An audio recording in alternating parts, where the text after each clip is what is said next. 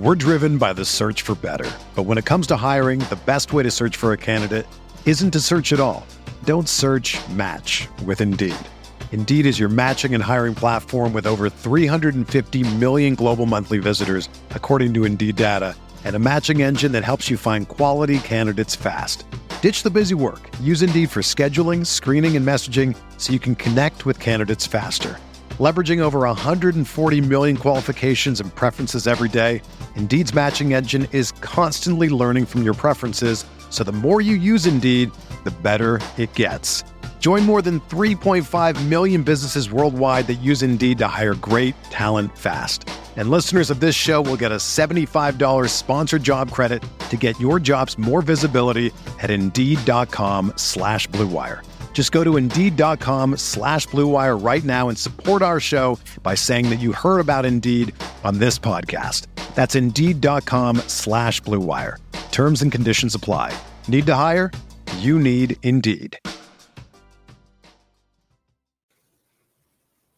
Welcome to the RotoWire Fantasy Baseball Podcast. This is going to be a Dynasty-specific show, a really good show. It is first-year player draft season. I got Alex Jensen of Prospect Live with me here. Booked Alex for this pod about 2 months ago just because it was very important to me to get Alex's take on this J-15 class.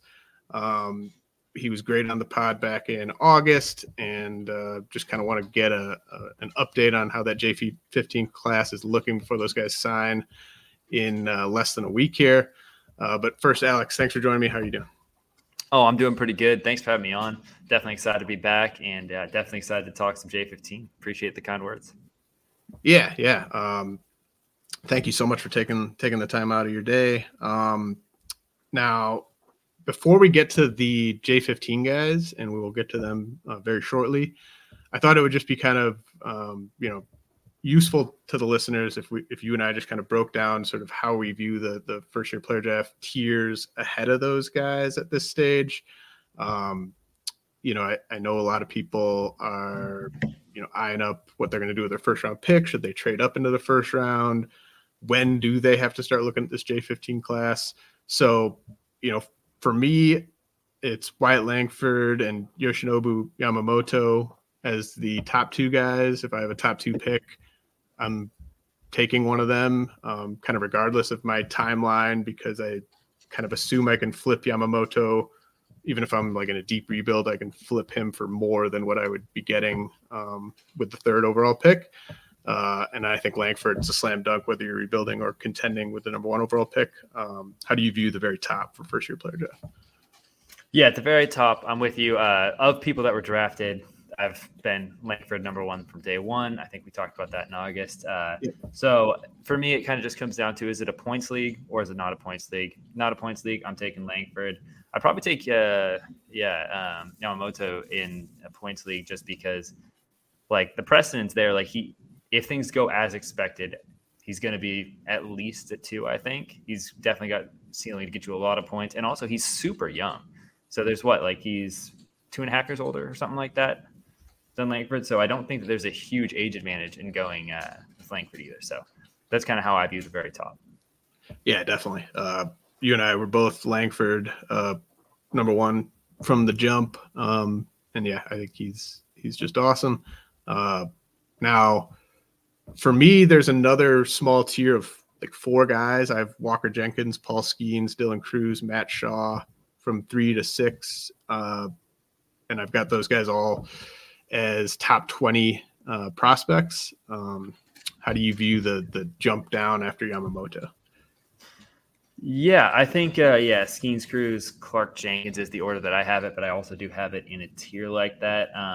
I think I'm staying a little bit stronger on Mac Clark than a lot of people right now. And part of that's for the first time that I can really remember, I'm bullish on the hitting dev in Detroit, which is kind of a fun feeling. But yeah, you can really argue any one of those guys in any order. I won't be offended. So you have Clark over Shaw then, though?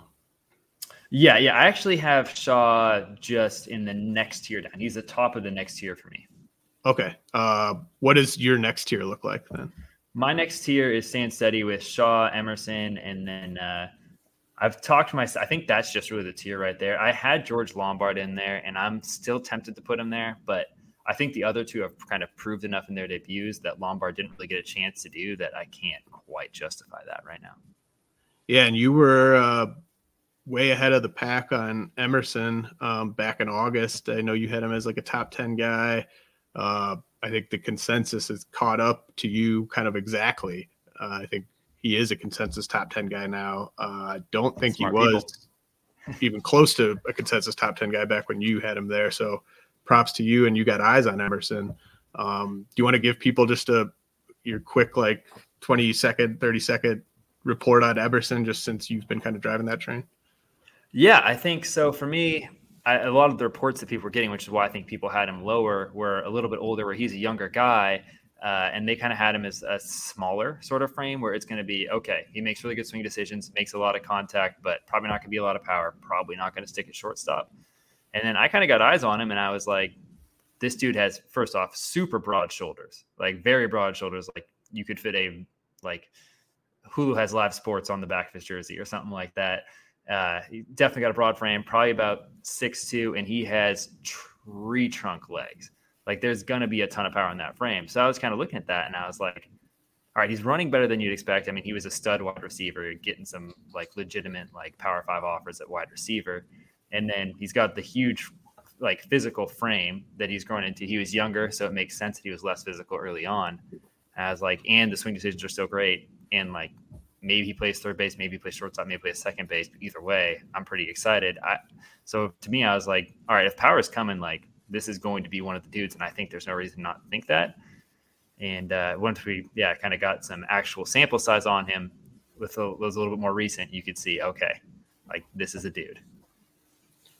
Yeah, and I think it's interesting that you have Clark in a tier ahead of Emerson. I've been going back and forth on like Emerson versus Clark, but it just kind of comes down to the speed. I mean, obviously the speed's a big separator. How closely do you view Emerson and Clark just from like a hit and power standpoint? I think from a hit and power standpoint, I think that honestly, there's a case that Emerson probably has more raw power. I think for me, there's just such a long track record with Max Clark of just making really good, really strong contact. And he's not a small guy either. Like when you compare him to Walker Jenkins, he looks a little bit smaller, but he's not small. He's got a thick lower half. And I keep coming back to how much he reminded me of when I used to watch Corbin Carroll, which I watched a lot of with him 10 minutes away from me in high school. And I think that's really helping me come along where, okay, like I'm not going to worry about any early performances right now. I think the Detroit system, I think they're going to have a really good lineup in a few years. And I keep coming back to the speed plus contact, plus there's going to be more power than you might think. Mm-hmm. And he's going to play elite center field defense, so he's going to get in the lineup one way or the other. Yeah, that's compelling. I think it could definitely be argued that everyone's just kind of swung too far away from Clark just because these other guys had kind of louder debuts. My tier, I've got a tier of 6 guys after Shaw. So I've got Hurston Waldrop, Colt Emerson, Tommy Troy, Max Clark, Brock Wilken, and then I snuck Leo DeVries in there, who we'll be talking about in a second. And then to me, there's a bit of a drop off. How about you? How far do we have to keep going in your tiers till we get to DeVries? So I think I have Lombard's definitely the top of the next tier for me. Maybe even kind of a tier of his own. Lombard for me is just one of those guys where like if it works out, like he's going to be a star. He might be the best player in the class for me.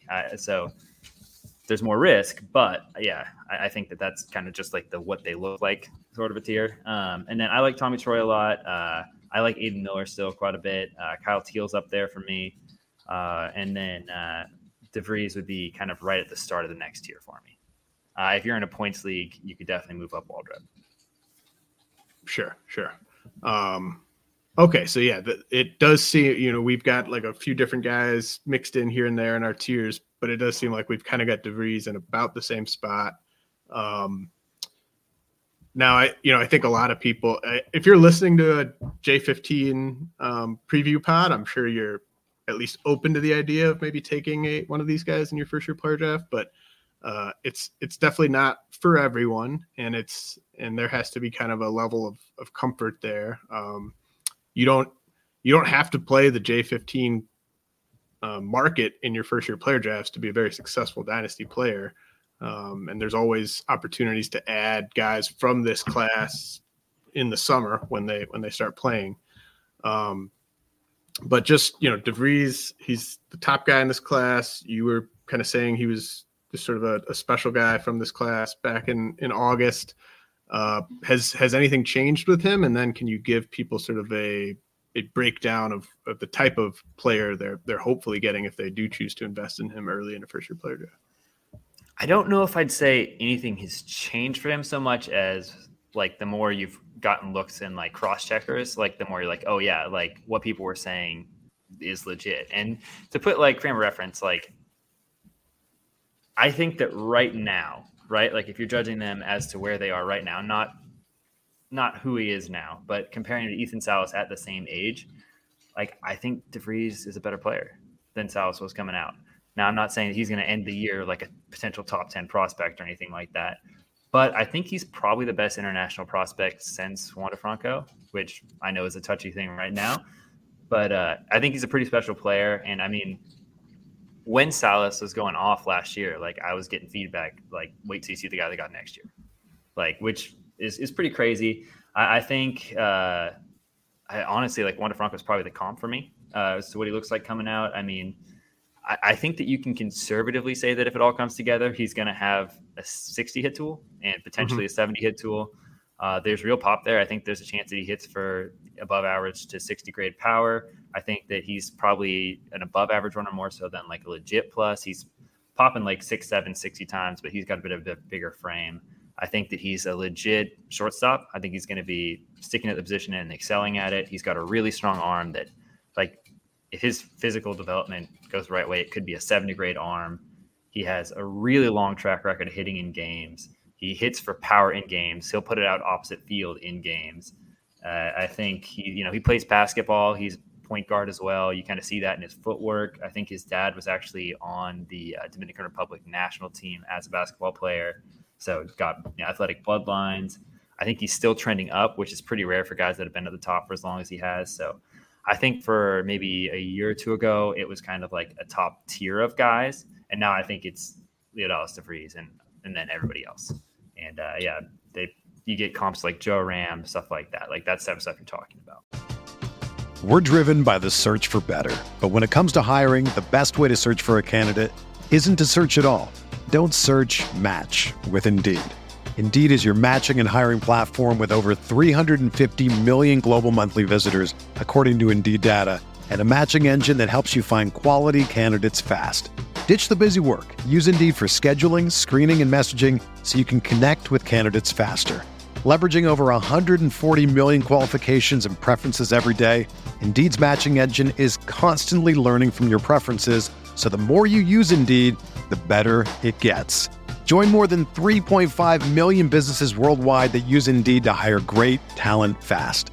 And listeners of this show will get a $75 sponsored job credit to get your jobs more visibility at Indeed.com/Blue Wire.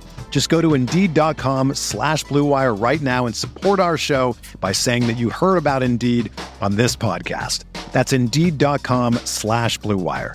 Terms and conditions apply. Need to hire? You need Indeed. The best way to learn a language? Immersion. Living where the language is spoken and using it every day. But if that's not in the cards this year, you can still learn a language the second best way. And that's with Babbel. Be a better you in 2024 with Babbel, the science-backed language learning app that actually works. Don't pay hundreds of dollars for private tutors or waste hours on apps that don't really help you speak the language. Babbel's quick 10-minute lessons are handcrafted by over 200 language experts and help you start speaking a new language in as little as 3 weeks. Babbel's designed by real people for real conversations, and their tips and tools are approachable, accessible, rooted in real-life situations, and delivered with conversation-based teaching so you're ready to practice what you've learned in the real world. Here's a special limited time deal for our listeners. Right now, get up to 60% off your Babbel subscription at babbel.com/Blue Wire. That's 60% off at babbel.com/Blue Wire, spelled BABBEL.com/Blue Wire. Rules and restrictions apply. And I will, for listeners, I'm going to have all these players' names in the show notes with the spellings and everything, and the teams they're expected to sign with, roughly in the order we talk about them. So you can reference that. If, we're talking about a guy and you're just like, how do you spell that or whatever, those will be in the show notes. And DeVries is expected to sign with the Padres. So that's a glowing scouting report on him. I do feel pretty good as him at like kind of a late first round, early second round, first year player draft pick. And for people that are very comfortable investing in this market and very kind of confident in the existence of their dynasty league, lasting another 5-10 years. I think he's a pretty appealing guy to go after here. Now, the guy that stood out the most to me, like I basically hadn't done any work on this class. We talked about DeVries back in August, but I don't follow this stuff year round, or as often as you do, at least.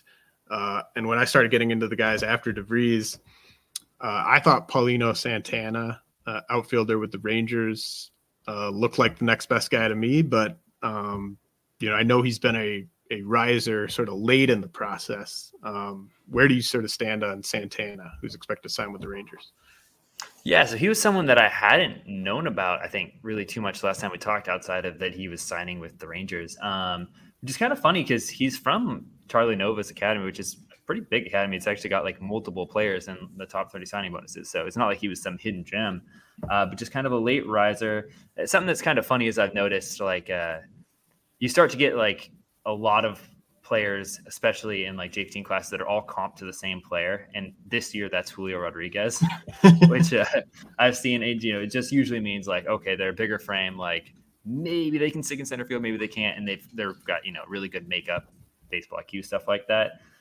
So I think that's kind of funny. He's one of those guys, but I think there's probably like 10 or 12 where you just start to hear those comps quite a bit, which cracks me up. For a long time, it used to be Juan Soto or whoever. I knew when you were talking about that, like I knew you were going to say Julio Rodriguez. Like, yeah, I've noticed that too, and I think part of it is people, like, no one's willing to comp anyone to Acuna anymore. So everyone's just trying to think of like, well, who's like an outfielder that could be like power, speed. And so they say Rodriguez, but obviously. And I think it's the off field too, because Julio, is, bilingual from day one, like really good scholastically, funny guy, stuff like that. So I think like that's just a general idea.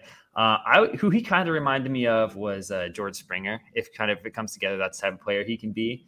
Definitely got a good frame, not a Julio Rodriguez frame, but he's about 6'2" and 80. Just turned 17, so he's not super old for the class. Maybe potentially like a 5-tool profile if it all comes together. I wouldn't quite go there, but he's definitely like a high IQ. He's fully bilingual already, which is a big deal when it comes to kind of adjusting culturally when you get shifted over to the U.S., which is a thing that can stall a lot of J-15 players, just because of the culture shock. He's probably an above average runner. I don't know if I'd expect him to stick there. I think he's gotten some plus times. I'd probably expect him to settle in about a 50 runner. Really strong arm. And then the power is the big thing, and he hits well in games. I think he adjusts really well in games is a lot of the feedback that you'll get on him too, where it's this, he's better the second time he's facing a pitcher than the first time, which is a really good sign to see. So he's the type of guy that could move pretty quickly through a system. And then you have to be pretty bullish on the Rangers scouting and development right now with hitters. So I think that helps quite a bit too. I'd have him right in that second tier of players behind DeVries. I don't know exactly how far I'm willing to put him up yet, just because I haven't got as many like visual reps with him where I kind of relying more on what I've heard than what I've seen. But what I've seen has been good. And what I've heard has been really good. Now, the guy who's going to get the biggest bonus in the class, and the guy who was kind of the top guy in the class before DeVries separated himself, is Jose Perdomo, shortstop, who's expected to sign with Atlanta. did I say anything incorrect there? Like, it seems like he was his stock maybe peaked, maybe a year ago, or do you think he's still trending upward? I think he's kind of just maintaining, which is with someone that's signing for 100% of the signing bonus pool, can be seen as a negative thing, but I wouldn't say that at all. I think it's a little bit prospect fatigue, and then DeVries just kind of rocketing into this is the most special player. Like, for point of reference too, I think there's a bit of prospect fatigue on J-15 in general, just because we got like 3 bad classes in a row up until last year. I think last year and this year are really strong classes. I think there's a lot of like real potential studs that can move quickly and are not just like, well, we'll roll the dice and we'll see. Like, no, you should expect these guys to be good players. Perdomo was one of them. I think that you can make case he's the best pure hitter in the class. There's a lot of really good hitters in this class. It actually really stands out, like the amount of I feel really strongly about this kid's hit tool in this class compared to most years. I think that he's getting past because he's a little bit smaller frame. He's listed 5'11", 170. You never know exactly what that means. Maybe he's a bit bigger, maybe he's a bit smaller. But he has a real chance to stick at shortstop. His glove is actually ticked way up. He's from Venezuela, so it's a little bit harder to get looks at him. There's just less tape out there a lot of time unless people who can get it to you. He's a bit smaller of a frame, still very physical player, like a very physical player. He's not going to be weak for sure. Reminded me a bit of Ricardo Cabrera when he signed, who started off a little slowly but kind of turned things around for the Reds, where he just very aggressive hitter, fits into that kind of Braves mindset where he's going up there looking to swing, not to take pitches, but does not swing and miss much.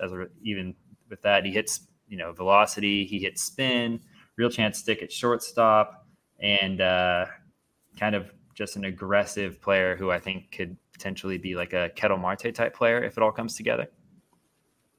Do you see him being a double-digit stolen base guy? Yeah, he's ticked way up in terms of his like athleticism, I would say. I think he's probably a plus runner. And I think that he's like, if it all comes together, like I think he could have like a 60 to maybe even a 70 grade hit tool. Just kind of depends how the approach is going to go because he is super aggressive. I think that he could have, if he's free swinging a bit too much, probably can be average power. But if he's, waiting on his pitch, it could functionally be 55. It's going to be 55 raw, probably potentially sticking as a plus runner who can stick at shortstop. Like he has potential to be a very good player very quickly. Okay, so we've covered DeVries, Santana, and Perdomo. There's another group of 5 hitting prospects that all made your initial top 100 first-year player draft rankings when you released those back in late summer. Fernando Cruz, shortstop with the Cubs, was the highest among those guys, I believe. He just seems really slick, smooth shortstop. And I liked what I saw on video. What do you think about Cruz? I'm definitely lower on him than the other people. He's the showcase guy, right? Like if you go there and you watch drills, you're gonna be like, that's the best player in the class for sure. Like he's got crazy bat speed, swings a little bit inconsistent, especially in games. And defensively, like he'll make a lot of really like highlight reel type plays, but he'll miss some easy ones sometimes. He's got bloodlines too. He's Starlin Castro's cousin, so that's a big thing. Kind of reminds me of like a Javier Baez type profile, where like when everything's working, like it just looks pretty. It's really exciting to watch, but he's pretty raw for a guy that's going to be getting a $4 million plus bonus. To me, I think that there's like pretty clear potential plus power plus speed combo there.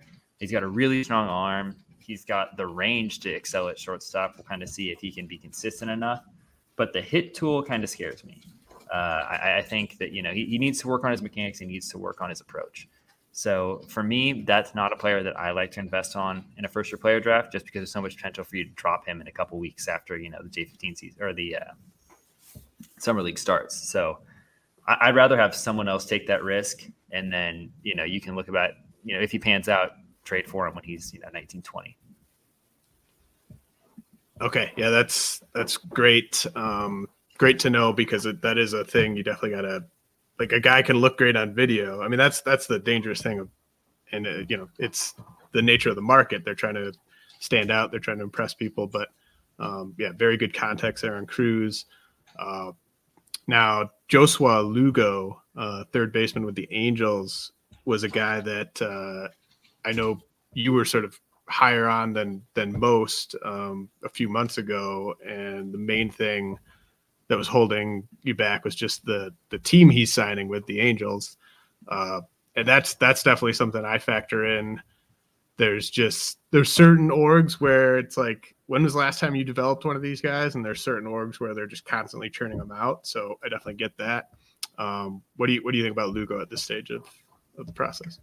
I really want to like him. I think as I've gotten more reports, and you start to see the stuff from Ben Badler, Jesse Sanchez, people like that, within the context of knowing that he's an Angels product, you got to get a little bit more worried. For me, he was one of those guys where I did get tape on him. I really like the swing. When I'm watching drills, I really like what I see, but I hadn't really gotten a chance to see him face a lot of spin. And what you hear from people that have is that he struggles with that a bit, which scares me a lot with the Angels because they kind of need people that are ready to go from day one. He's really young for the class. He's a big kid. He's like 6'2", 180 and legitimate, and that's with being a young kid from the class from Jamie Ramos Academy, which is a great academy. Ball comes off the bat different with him. He's one of those guys where, like, I think that it's going to be pretty easy, 60 juice and maybe more. I doubt he sticks at shortstop. He's probably too big for that. More of a third base, right field type profile. He's got a huge arm. If you give him fastballs, he is going to crush it. So I think that he could put up big stats early on until he's facing more advanced pitching. But yeah, what you hear is a lot of the time he struggles with spin. So that's scary on the Angels. He has hit in games, so you got to kind of note that. And he's got bloodlines too. Dewell Lugo, who was, I believe, with the Blue Jays for a while, is his brother. But yeah, definitely a lot of upside there. I think the swing's really nice. I think it works. There's huge juice, but definitely a lot more risk than I'd like to invest in early. So maybe just a late flyer, but yeah, he's someone I would drop, even if I still really like him. And you mentioned Ben Badler, Jesse Sanchez. They do great work on this market. Definitely. I mean, you'd be crazy to be listening to this pod and not be subscribing to Baseball America, but definitely subscribe if you're not already. And one guy that had an up arrow or trending up arrow in Ben Badler's excellent big board article, Adolfo Sanchez, outfielder with the Reds, lefty hitter. The Reds are one of the teams that's done pretty well, at least in terms of, turning these guys into legitimate prospects at full season level. What's your take on Sanchez? Yeah, I love him. I liked him a lot before too. He's a little bit older than some of the other guys in the class. He's not super old. He's, I think it's something like a September birthday or something like that. But good frame. He's about 6'2", 170, pretty lean frame. He definitely has some room to add some good weight, but I don't think he's ever going to be like a 220-pounder or anything like that. I think he'll probably be about 6'2", 195-ish. Hits left, swings left from Pimentel Academy.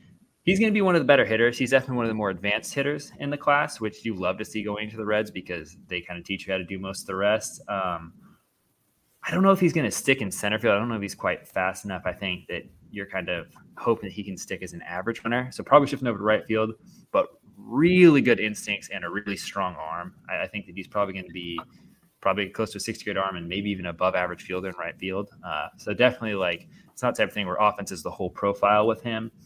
Really high IQ. People say he's a great kid. And I think he's going to hit for at least decent power, but he's more of a guy who's going to potentially hit like 40 doubles a year, something like that. This is a comp that I think I probably make a bit too often, but he reminded me a lot of Nick Markakis, where that type player he could be, where it's like 15 to 20 home runs, tremendous amount of doubles, win a couple gold gloves if it all comes together, and just be one of those players who you don't build your team around, but having him on your team really helps you supplement wins. So how does Sanchez, how does he stack up to you with Paulino Santana and Jose Perdomo, who we already touched on? I think that he is maybe right in the tier below that, because I think those are guys that are potential, if they do what they're supposed to do, they could be top 25 prospects in a year or two. Mm-hmm. Whereas I think that he's more if he does what he's supposed to, by the time he's in A ball to high A ball, he can be a top 100 prospect. Sure. So that's kind of how I differentiate those two. But I think that he's one of those guys who, like, you can pick him up and feel very good about the fact that from day one he's going to be in the top 30s, and he's going to, you're not going to drop him because of statistical performance. Sure. Yeah, that's good. And that's a big part. Like, I always mention this when we're talking J-15. Like, if you're drafting one of these guys in your first year player draft, you have to be kind of willing to roster them for a few months before they start playing in games. You're not going to get any sort of instant gratification in terms of their statistical output. So you don't want to be stashing one of these guys until Memorial Day and then you drop them for a pop-up guy, because then it's like, what was the point? You should have drafted a guy that was going to be playing in April. So the next guy that was in your initial top 100, Dwell Joseph, shortstop with the Mariners. Obviously, they've had a lot of success in this market. Where do you stand on Joseph? So I was pretty impressed. He's someone that I liked before, and full disclosure, I am a Mariners fan, so I don't know if that affects this or not. But he was someone where I got more recent looks and I got more feedback from other people, and I think I'm bumping him up. I think I'd actually put him right in with that Perdomo and Polino Santana, and I think his ceiling might be higher than either of those guys, honestly. I think he's kind of a better version of Fernando Cruz.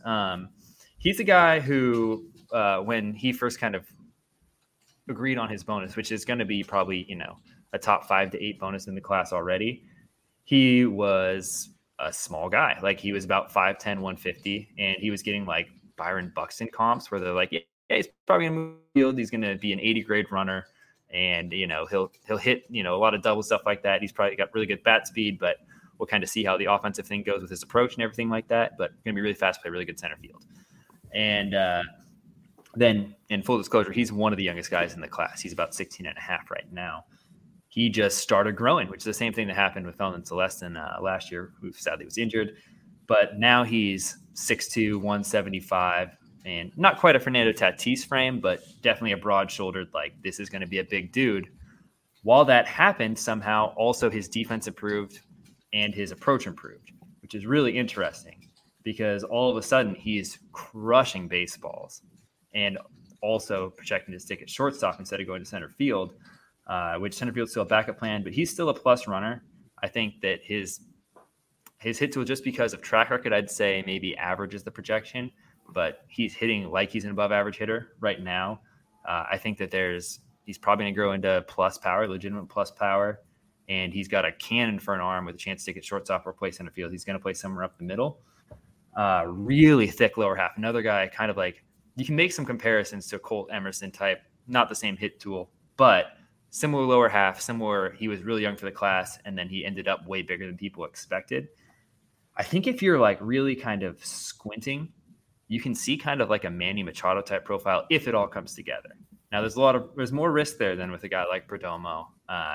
But I think that if you're like, who's going to be this year's Sebastian Walcott, I think that I would probably put my money on Dwell Joseph.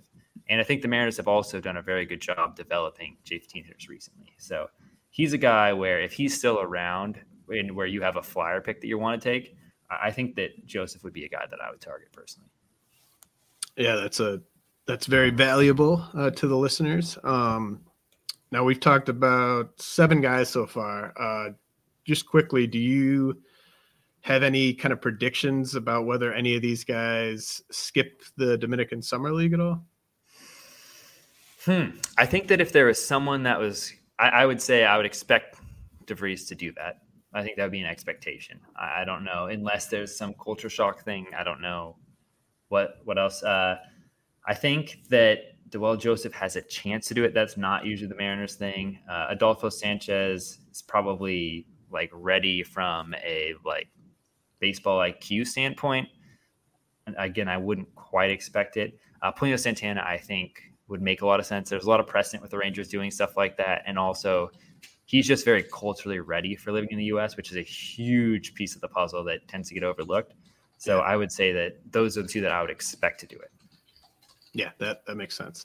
Now, the last guy that was in your initial top 100, Emil Morales, probably going to end up at third base with the Dodgers. Obviously, The Dodgers Dominican Summer League team last year was just a riot. Nuts. And they obviously know what they're doing. What do you think about Morales?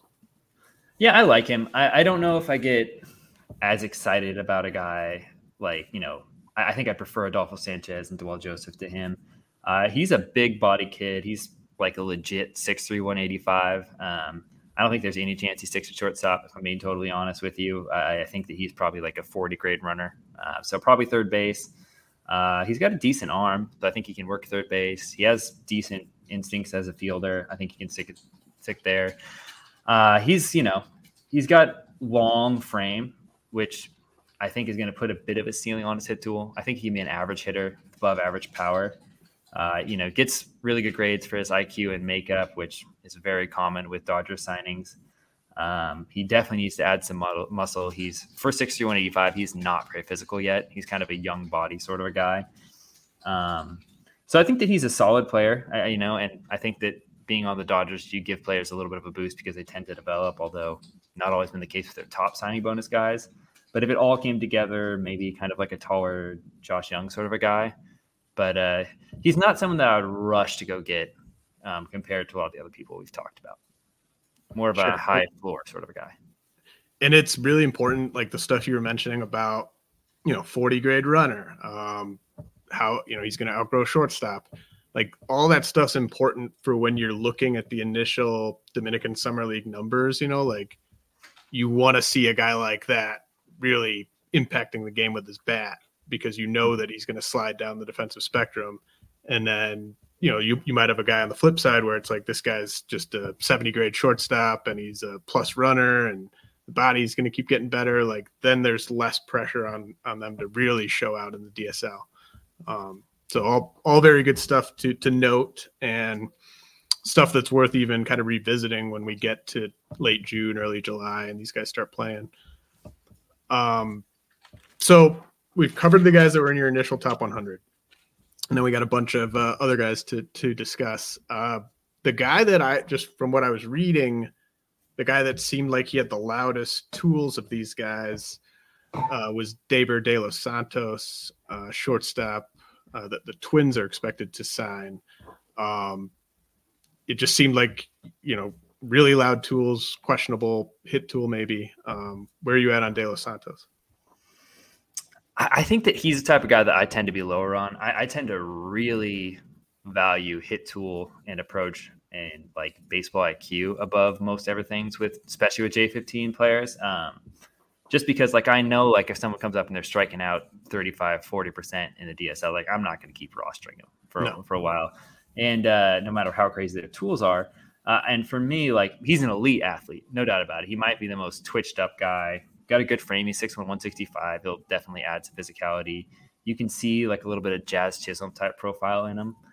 He's got like a cannon for an arm. That's probably his best tool. It might be like a 70 grade arm right now. Probably gonna have above average power. He's not like a 70 grade runner, I wouldn't say, but he's, a safe to say plus runner. He has a really high ceiling as a defender at shortstop, still a bit raw there. I don't think the hit tool or the approach are good. I would put it right now, I'd say it projects to like somewhere between a 30 to a 40 hit tool, depending on how he develops. So I think that there's going to be some growing pains there. And maybe that doesn't happen in the DSL. Maybe, he's just advanced enough physically that doesn't matter. Crazy bat speed. He's got some natural loft to his swing, so he'll probably get some balls out. But once he starts facing more advanced pitching, like without a huge jump, he's just not ready for it right now. And with the Twins, who have done some nice things developmentally, like in terms of developing hit tool with people that struggle with swing and miss, I haven't really seen them crush it with that. So for me, he's probably someone that I'm going to let someone else take that risk, but there's definitely very high upside there if he does pan out.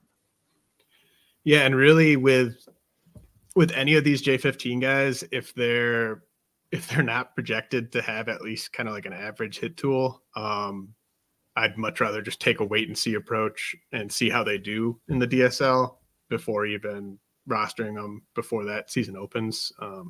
Because as you said, like, there's going to be challenges when you get to single A, high A, double A. If you're already struggling in the DSL, that's going to be a problem. What about Jorge Quintana a shortstop that the Brewers are expected to sign. Obviously, Milwaukee's done a really nice job in Venezuela and on the position player side in general. Yeah, I like him. I like him a lot, actually. I don't think he's a shortstop. I'll kind of get that out of the way. Big frame, 6'2", 170. He's going to have good room to add. Another guy who's really young for the class. He's a little bit older than DeWalt Joseph, but not much. He's still got a while until he turns 17. Again, like maybe one of the guys you could make case this is like the most advanced hitter in the class. I think that you're going to feel really good about him hitting, and also with how the Brewers have scouted in Venezuela for specifically advanced hit tools, like that makes you feel great about it. He's from Andres Mujica's academy. Really advanced player, really good frame projection. Probably going to go to second base. I don't think he quite has the arm for third base. I don't expect him to have the movement skills to stick at shortstop. I think he's probably a tick below average as a runner. But I think he's one of those guys who can impress really early. And then, if his physicality ticks up, then maybe he is an average runner and maybe he can get to, average or better power. If you want to make comparisons to like what he could be down the line, I think Jackson Merrill is a type of like trajectory he could have in kind of a similar frame. I think Merrill's got a better shot to stick at shortstop than he does. But like if he pans out, that's the type of prospect he could be.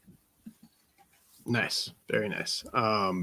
Another guy that had an up arrow per Badler, Luis Cova, who's a 6'2" outfielder expected to sign with the Marlins.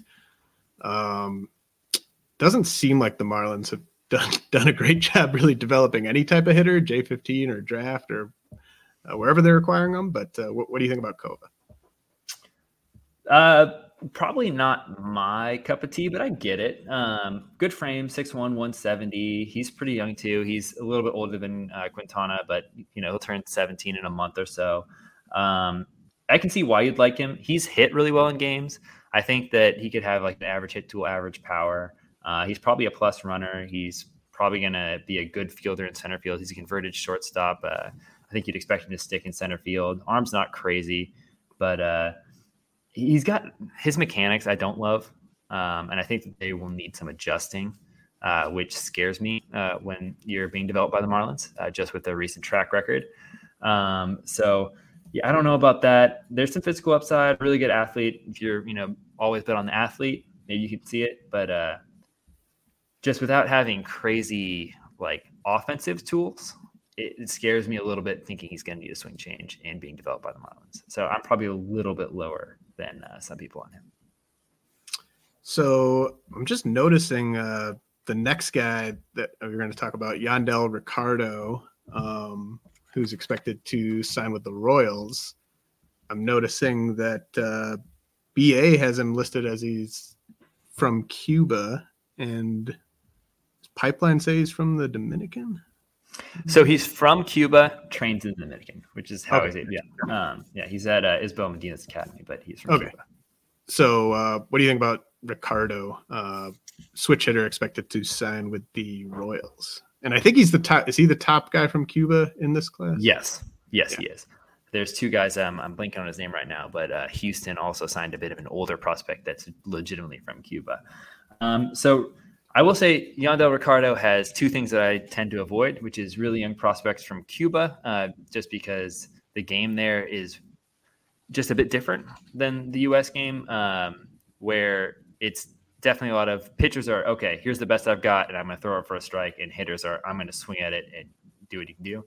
And so plate discipline tends to be a little bit different here from over there, and that can cause some issues. That being said, he moved over. He trained in the Dominican. Not too worried about that. I also have kind of a rule to avoid Royals prospects, but there is new management over there, so we'll see. That's going to make me, have a bit of a bias against him. I get why you would like him for sure. He's got a big physical frame. He's like legit 6'2", 180, and it's he looks like Cuba and oh my gosh, I'm blanking on Curacao and the Bahamas. Just have these athletes that come out of them where it's just like, I don't know what's in the water there, but they're just built different. Ricardo definitely fits that profile. He's not like a crazy plus runner or anything like that, but he's an above average runner with a frame of someone that should not be an above average runner and has a bit of a shot to stick at shortstop. He's actually a pretty good defender. Again, not a crazy defender, but like if you wanted to force the issue, you could. So there's some kind of like 5 above average to average tool upside here. I think that he hits for a lot of contact in games. He's hit from both sides of the plate. He's a bit better from the right side. He's really athletic for his size. He is a bit of a free swinger, but again, makes good hard contact, line drive hitter sort of deal, kind of punch the gaps. I think that if you're looking at like what he could be, maybe Vaughn Grissom sort of a deal. I think kind of a similar defensive profile and kind of similar offensive profile, but definitely be a bit more aggressive. So that's probably who I'd comp him to. He's not someone that I'm going to probably own a lot of, but he's not someone that I'm going to urge people to not buy shares of either. I think it's just kind of, what's your flavor? How about Francisco Velorio, big outfielder from the Dominican who's expected to sign with the Yankees? Yeah, he's so he was one of the easiest people to comp for me. For me, I like to do that with J-15 players just to kind of get a frame for like, okay, like what could they look like? Not that he's for sure going to be this player. He reminded me a lot of Teoscar Hernandez, who I saw a lot of over the last year, both the good and bad parts. He's got a big frame, like 6'2", 170, but it's a big frame, and he's got a thick lower half. He's got some length to his swing, and he tries to make up for that with bat speed. So he's a daddy hacker for sure. He's not swinging out of his shoes by any means, but he's definitely not swinging for contact either. I think that he's been trending up. He's been hitting better in games recently, which is interesting for someone who swings as hard as he does. I think that he's very physical. I think he's going to be a lot more physically advanced than a lot of players he's playing with, which could lead to some really impressive DSL stats. So he's a guy that I think could have put up huge numbers there. He is a bit more of a fastball hitter. I think that he's probably going to be a below average hit tool, maybe a 4 grade is what I put on it right now. I think that it's going to be 60 plus power. I think that of people that I'm going to talk about today, he's probably got the second best raw power of anybody. He's also fast. He's an above average runner. It's kind of a bit of a build-up speed sort of a deal. But you could put him in center field for a little bit right now. He gets decent reads. I would say he's a good center fielder, but you could put him in center field. And he's got a big arm too. So, yeah, he's interesting. And he's someone that I think could put up really big numbers this year as well. Yeah, he sounds like a classic Yankees outfield prospect. Yep. Speaking of classic prospects, Roberto Arias seems like a classic Guardians prospect to me. Yeah, he's fun. He's interesting. He was the hardest player to try to put a comp on of anybody. I think I ended up with like, if you guys know Hendry Mendez, who had just ridiculous swing and miss numbers a couple years ago for the Brewers. It's kind of a similar frame and profile, except for he hits for a bit more power and he's a twitchier athlete. He has a weird mechanical swing. He crouches super low and kind of pops out of it and has a lot of moving parts, time mechanisms where it's like, you look at it and you're like, nah, that can't be right. But also he's probably makes the most contact of anybody, and he swings hard and it's good contact. It's not just, dropping the ball on the ground. It's really tough to put it like a tool on his hit tool because like the mechanics can't work, but also he has some of the best like hand-eye coordination you'll ever see. So maybe it can. He's got probably average pop. He's got a decent frame, about 6'1", 170, hitting from the left side, about average age for the class. One of the things that I like, though, and I really do encourage you to watch highlights on him just because it's so strange, the swing mechanics. Frame's really good, really athletic frame. I think he'll put on good weight. Thing that makes me more bullish on him is that in addition to his contact in games and him being in the Guardian system that develops that very well, he's a really good fielder. I think that he has a chance to be an above average to plus center fielder, which really helps someone with a weird swing profile get the at-bats they will need for that to work out. So I like him. I'm not going to rush to add him, but he's someone that I'd look at if you're later in a first-year player draft, especially in a deeper league. I think he'll hit for a really good average in the DSL, and I think he's in the right organization to develop him. Yeah, I mean, the whole scouting report just read Guardians prospect to me. Now, Adriel Rodney is another big outfielder that the Diamondbacks are expected to sign. he's kind of ranked in about the same area by BA and Pipeline. What do you think about Rodney? Yeah, and I think it's actually with an A if I remember correctly. Yeah, Radney. But he's a big kid. Yeah, that threw me off too. That's why I remember it. So he's from JD Zuna's academy, which is one of the bigger academies in the Dominican Republic. Really big kid, like 6'3", 175 already. I don't know if he's the youngest in the class, but I know he's the youngest of anyone that's getting a seven-figure bonus. He's really long limb frame. I mean, he's long, he's skinny, he's physical, but he's going to be a big kid. But there's going to be some length no matter what he does. I think he's got pretty good swinging mechanics, especially considering his size. There's natural loft to the swing. He's going to put the ball in the air. I think that he's not quite physical enough for a plus power projection right now, but you'd expect him to get there once he fills out, especially with how young he is. He's not a great fielder. I would not say that. I don't think that there's a real chance of him sticking in center field. It's kind of like a baby gazelle out there. But he has a really strong arm, so I think that he could work in right field if he can develop probably about an average runner. It's tough for me to say he's going to have an average hit tool with how long he is just naturally, but I think there might be enough power to offset that. Not the type of guy that I run out to get, but I think if it comes together for him and he fills out the right way, and I think he could be like kind of like a young Kiel Fernandez type of profile down the line. Okay, sure. Yeah, that's helpful. Braylon Brazaban, outfielder the Pirates are expected to sign. What do you think about him? I like him. I like him a lot. This is going to be one of my guys in this class. I can tell. I think he's going to be a guy I own a lot of just, deep league late round shares of.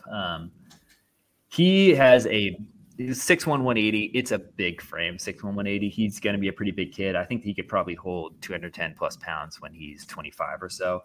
Another guy from Isabel Medina's academy, lefty, a little older for the class, but not enough to concern you at all. He had something that I really like to see, which is elite hip-shoulder separation, which makes it just look like the power is just super, super easy. And the ball does come off his bat really well. There's a bit of length to his swing. I think probably because he's getting so much hip-shoulder separation, he is a big kid. But he's kind of one of those guys who usually is taking easy swings, and then if he gets head in account, sometimes he'll take a daddy hack and be like, oh, there's very real bat speed here. And it's interesting. He's a guy who's shown really well. He's done a lot of perfect game events when he was younger before he signed his bonus. He did very well in those. Also was a really good defender. He's probably an above average runner right now. I would expect him to take down to average just because I think he's going to be a really big kid. That being said, I think he has a chance to stick in center field anyway. Really good instincts, above average arm. I think he's probably an average hitter, but I think he has a chance to grow into plus power, especially if he wants to do it. And I think that kind of reminds me a bit of Jock Peterson is kind of who I see him as, where it's going to be a little bit slower center fielder. He's probably going to steal more bases than you'd expect him to because he gets good instinct. And yeah, I like him quite a bit. And I think he's someone that you can probably get pretty late first year player drafts, usually your last pick. So Braylon Brazaban with the Pirates, one of Alex's favorites. Victor Hurtado, outfielder with the Nationals, lefty hitting outfielder. BA has him getting a pretty high bonus. I don't trust the Nationals to develop a guy like this, but what do you think about Hurtado? He's interesting. So he's another guy who is really young for the class. Really athletic, really good, like natural, like mover, really, like kind of a fluid athlete, more so than fast. He's probably a tick below average as a runner. Really big frame, 6'3", 180 is what he's listed as. He might even be a bit bigger than that. Not super physical yet, but kind of a really good like instincts sort of a guy. Not the best defensive player ever, probably going to be a right fielder.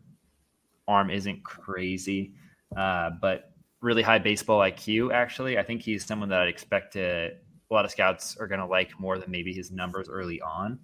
Kind of different than what the Nationals have done quite a bit recently. Got a nice lefty swing, really good swinging mechanics, even though he's going to have natural length. I think that if it starts to come together for him, you could see a guy like I was reminded a lot of Jesus Sanchez, who, for people that have been around in fantasy for a long time, he was a big prospect for the Rays for a while. I think that's who I saw a lot of.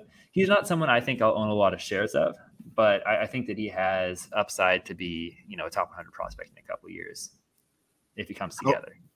How about the next Nationals guy, Angel Feliz, shortstop?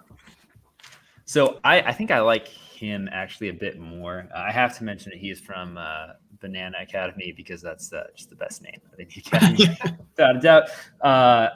He is interesting, and it makes so much sense. He's a Nationals guy now because they took Yohandy Morales, who if you took admittedly 18-year-old, not 17-year-old Yohandy Morales, this is the same person. Really physical frame. He's 6'3", 190, physically advanced, and he's going to put on more weight. He's probably going to be 6'3", 6'4", 225, 230 at the end of the day. So he's 0% chance he's going to be a shortstop. He's going to be a third baseman, maybe first base, maybe a corner outfield. Big time bat speed. There's some link to the swing, but he times it out really well and has a really clean approach. So we'll kind of see. You'd expect there to be some swing and miss, but maybe not as many strikeouts as you'd expect for someone that's going to be swing and miss. Crushes baseballs. Probably third best power in the class people talk about right now. And I think that he'll probably hit better than the other people we're talking about with that kind of power. I think that if it comes together for him, he could be, a 30 home run type guy. And for someone who's a bit of a, power first prospect, it's interesting. He has a really high baseball IQ. So, yeah, I like him a good amount. I think that he's one of those guys who could hit, 10 home runs in DSL this year and kind of everyone's talking about. And then as he starts to get into high A, double A, can move into top 100 lists. And for me, I probably like him a bit more than most. Angel Feliz with the Nationals is the guy that Alex is pumping up there. Was I being unfair at all with kind of not being high on the Nationals with developing these guys? I think last year they took some strides and changed some things, but I think that for me, no, because there's a track record of not working out there, but also it's kind of gone in with they're just betting on a bunch of athletes that have horrible hit tools, and neither of these guys are that. These are guys that have good hit tools as well.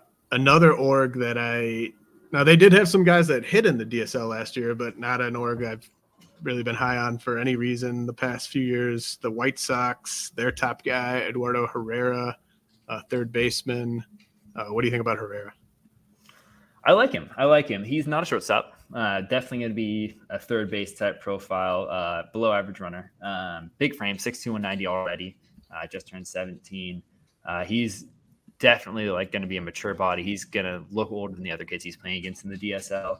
And like you mentioned, the White Sox actually showed up in the DSL for the first time in a while. They had a lot of guys that ticked way up over the course of the season. So maybe something going on over there. That's a little interesting. I don't know how that will go with the new staff changes.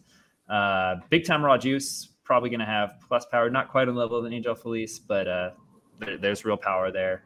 Probably an average hit tool. I wouldn't call him a great defender at third base even. I think he's a little bit below average, but he's got a really strong arm that will help out.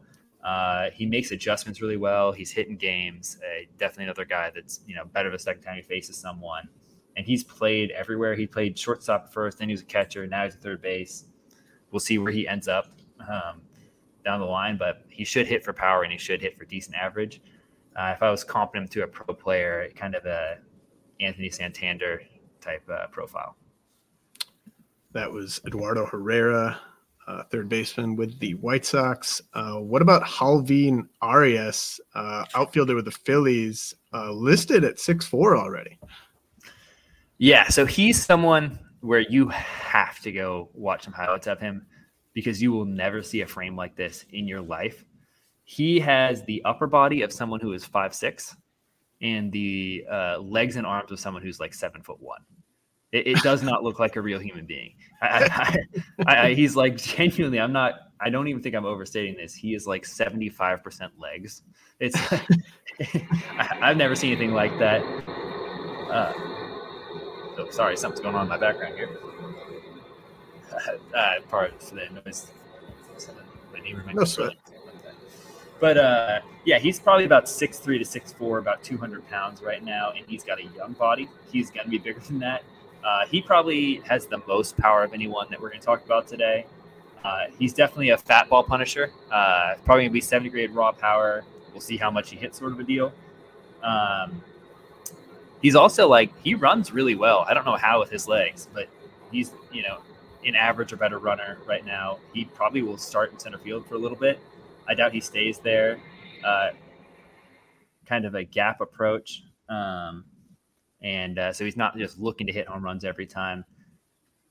His frame wise, I think he's going to wind up similar frame and power, not as good of a hitter, not as good of a thrower as like a Jordan Walker type frame and power. And then we'll see how much the supplementary tools come around.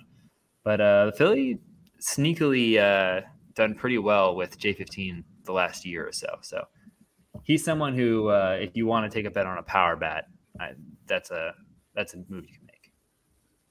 So Halvey and Arias, and definitely want to look at some video on You have to. The first Met I think we've discussed, or future Met, Edward Lantigua. What do you think about him? He's someone that I'm a lot higher on, that it seems, than most others. I think he was a bit of a late developer, even though he's 17 already, from Christian Bautista Academy, which is part of the JDB. So you can find a lot of video on him really easily.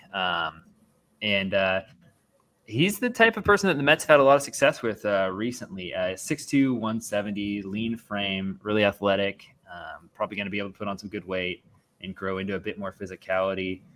Really good makeup. He's kind of been a guy who he was just so rail thin that he wasn't impacting the ball very much. And now that he's started to add on some weight, all of a sudden that physicality is coming on. Probably more of an above average runner than a plus runner, but he has a real chance to take center field. In fact, I'd expect him to. Plus arm already. Tend to be a 5-tool sort of guy. He hits really well in games, line drive approach, probably average power. I don't know if I'd expect him to be more than average power, but above average hit tool. And just one of those guys where the sum of his parts could lead to a really good number 2 hitter type profile. Interesting. Yeah. So you're.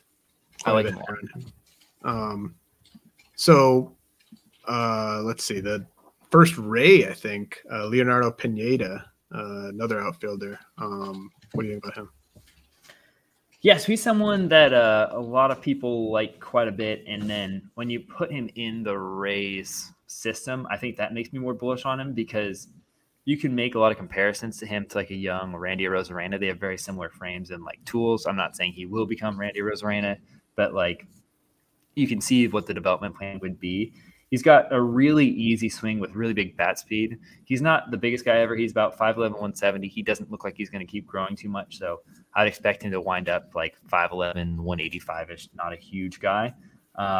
Gets a bunch of really good regards for his makeup, gets really good jumps in center field. Not a plus runner really, but with how good of jumps he gets, you'd expect him to steal more base than you'd expect and maybe have a shot to stick in center field or be a plus right fielder. Kind of a stockier frame. But he's really young for the class as well. He's still got a while to turn 17. So he's one of those guys who, when you put him on the Rays, it's one of those guys that the Rays seem to just always turn into more than what you'd expect. Yeah, no doubt. How about Belfi Rivera? One of the better first names, Belfi with a B, shortstop that's expected to sign with the Diamondbacks. Yeah, so he's another guy that I like. I've made this comp before, but maybe a Ketel Marte sort of a guy. He's one of those guys when you watch him, like the bat speed stands out and the ball just kind of jumps off his bat. He's about 6'1", 160, really athletic and quick twitch. So you think he's going to put on another 20 to 25 pounds. Not going to be a small guy. Chance stick at shortstop. I'd expect second base. He's got kind of a weak arm. Good instincts though. But he's just a guy who just rockets the ball, and I'm really bullish on Arizona's lower minors development with hitters. So for me, like when we were comparing him to, I want to blank on his name right now, but the other player from there we talked about, Radney. I prefer Belfi Rivera personally, and I think that he has a chance to be a guy where if you're like keeping tabs on him in the DSL, maybe someone you don't have to roster and you can kind of steal by picking up once he starts hitting in the DSL. But I like him quite a bit, and I think he has a chance to be a quick riser. Yeah, I mean, that's one of the best values, I think, of this whole pod is for people to potentially reference over the summer as these guys are breaking out. I think he's the first Oriole we've talked about, but Emilio Sanchez, shortstop with the Orioles. What do you think about him? He's another guy where kind of like going through this process. I didn't know too much about him. He's from an academy I'm not as familiar with, those baddies, but just got really good reviews. And he's another one of the youngest players in the class. He's about the same age as Dewell Joseph, really young. Probably going to be a second baseman. Chance to get shortstop, but really good frame, 6'1", 165, fairly physical. He's got a bit of a hand hitch in his swing, which scares me a little bit, but Baltimore's done really well with that recently. He is a contact machine in games and like a hard line drive machine in games. Just really hit well, really fluid athlete. He's probably an average runner, but he moves really well. I think especially if he's at second base, he has a chance to be an above average to better defender there. I think that he moves really well on the bases. I think there's potential to be, above average power with, like, I'd put a 60 on his hit tool if it wasn't for the hand hitch. Right now, I don't know if I should put it above average or average, but it's not something that's concerning with how good of contact he makes consistently and just really advanced. I think he's a type of player who could move really fast. Someone that I really was a big fan of last year and in the DSL is Yancel Luis from the Diamondbacks. And he was just like, you're very, very quickly reminded of Yancel Luis when you watch Emilio Sanchez. So he's someone that I think is going to be a helium prospect as people get more looks at him. Interesting. We'll be done in a few minutes here. I'm interested to kind of get your kind of updated top 5 or so from this class. But yeah, Sanchez definitely seems like he might be an underrated name. Naybel Mariano, shortstop with the Reds. Obviously, Reds have had some success in this market. What do you think about Mariano? So he's someone that I don't know that I'm super high on. I get why you would be high on him, but I think he's someone that is going to catch some buzz, especially with the Reds Twitter machine, what it is right now. He's going to be one of the higher bonuses. I think he's expected to be somewhere in the 10 to 15 range, maybe towards the 10 side of that in terms of signing bonuses. One of the older players, he's 17 and a half already, from Charlie Nova's academy. Kind of an Ellie-ish type frame, which you see when you get that on the Reds. It's going to make people excited. 6'3", 170, pretty lean, might be a little taller than 6'3" already. Playing shortstop, kind of a long, aggressive sort of hitter. He likes to swing the bat quite a bit. Again, you can see a little Ellie in that. There's going to be some length. Ball jumps off the bat pretty well. He's got some real pop, especially for a shortstop. Still growing into his frame, so everything could tick up.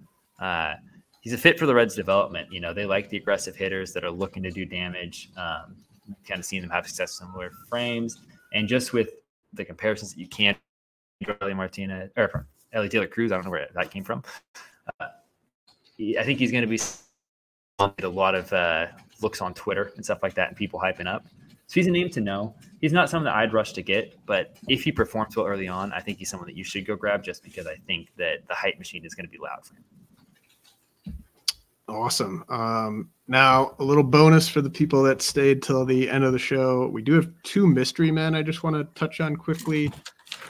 Penyu Blanco is interesting because Pipeline has him, I think, 9th on their board. And then BA doesn't even list him on their bonus board. One of the youngest players in the class. What's your read on the Kenyu Blanco situation? Because it does seem like there's some potential that he doesn't even sign this period. So he is right on the borderline age-wise, where I think his birthday is June 21st, which would make him the second youngest player in this class. But he is old enough to sign. What I'd been told in September was that he was expected to sign with the Blue Jays. So that's kind of what I expect at this point. That being said, I would definitely expect him to be one of the guys that's in the top 50 bonus pool. So, you never know. Maybe they got a real steal on that, and he's still signing. He's just not in the top 50. But it's also possible that someone's buying him out of his deal, and they're pushing him back to the 2025 class. Who knows exactly? What I've been told is in September, at least, was that he was expected to sign with the Blue Jays. And if he does, he's someone that you're going to need to know because he's a very good player, probably a plus hit tool, average power, really good defensive shortstop. Like, no doubt going to stick there. Lean 6'2", 165 frame, going to put on some good weight. Like we mentioned, super young, plus runner, really good athlete. And the arm, we'll see a little bit, but he reminds me a lot of young Royce Lewis. So that's the kind of player that you'd be dealing with if he does, in fact, sign. So he would definitely be in my top 10 in the class, maybe threatening for top 5. Wow. All right. You got my attention with the Royce Lewis comp. But I do think it's important. Like if you're in one of these dynasty leagues where you're drafting before January 15th, I don't think you can feel good about taking Blanco yet. But if he does sign on January 15th, then go nuts. And then there's one guy, I know you're not like plugged in the Japanese market or anything, but I know there's rumors kind of on the fantasy baseball dark web that Rintaro Sasaki, who was supposed to come over from Japan, eventually enrolling at Vanderbilt. I've seen rumors that he might sign as part of this class. I know you don't have any inside information on that, but just wanted to mention Sasaki.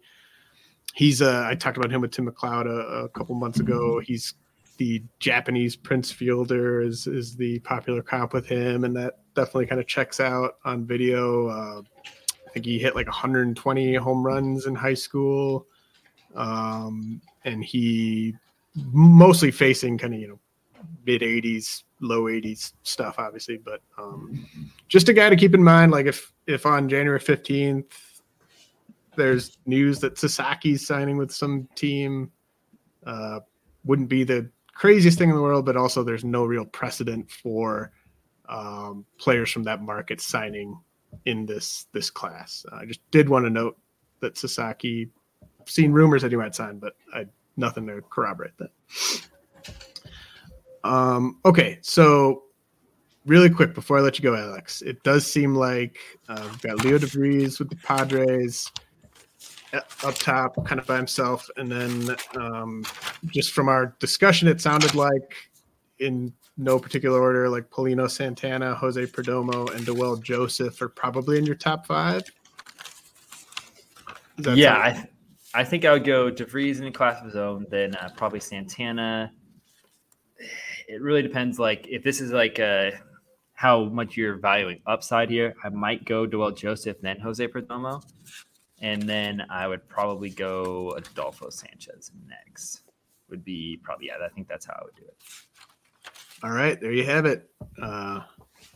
DeVries with the Padres, Santana with the Rangers, Perdomo at Atlanta, Dewell Joseph with the Mariners, and Adolfo Sanchez with the Reds would be Alex Jensen's top 5 from the J-15 class. Anything you want to let the people know about before I let you go, man?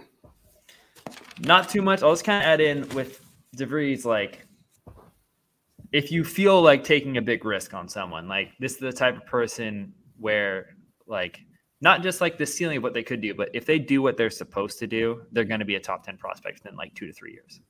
So I can't, since Wander Franco, I can't really remember the last prospect that I felt like that, including the people in last year's class with Easton Salas, stuff like that, where I thought that was the case at this point. So probably the best J-15 investment that you could make on paper, at least. You never know how it's going to go. Do you think there's a chance that he goes the Ethan Salas route and just debuts at single A in like June? You just never know with the Padres because, I mean, I think they advanced Ethan Salas more than they should have, to the point where it's a bit of a detriment. And maybe they were trying to mess with some trade. Oh. Not sure what just happened there. Sorry, I got all sorts of weird noises. But, yeah, I think that's very possible.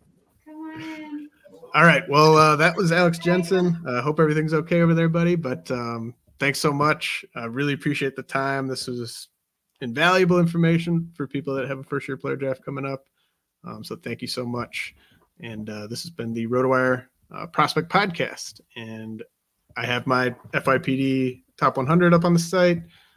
First year player draft blueprint coming out today or tomorrow, and then the big top 400 prospect rankings update coming early next week. For the ones who work hard to ensure their crew can always go the extra mile, and the ones who get in early so everyone can go home on time, there's Grainger, offering professional-grade supplies backed by product experts so you can quickly and easily find what you need. Plus, you can count on access to a committed team ready to go the extra mile for you. Call, click Grainger.com, or just stop by. Grainger, for the ones who get it done.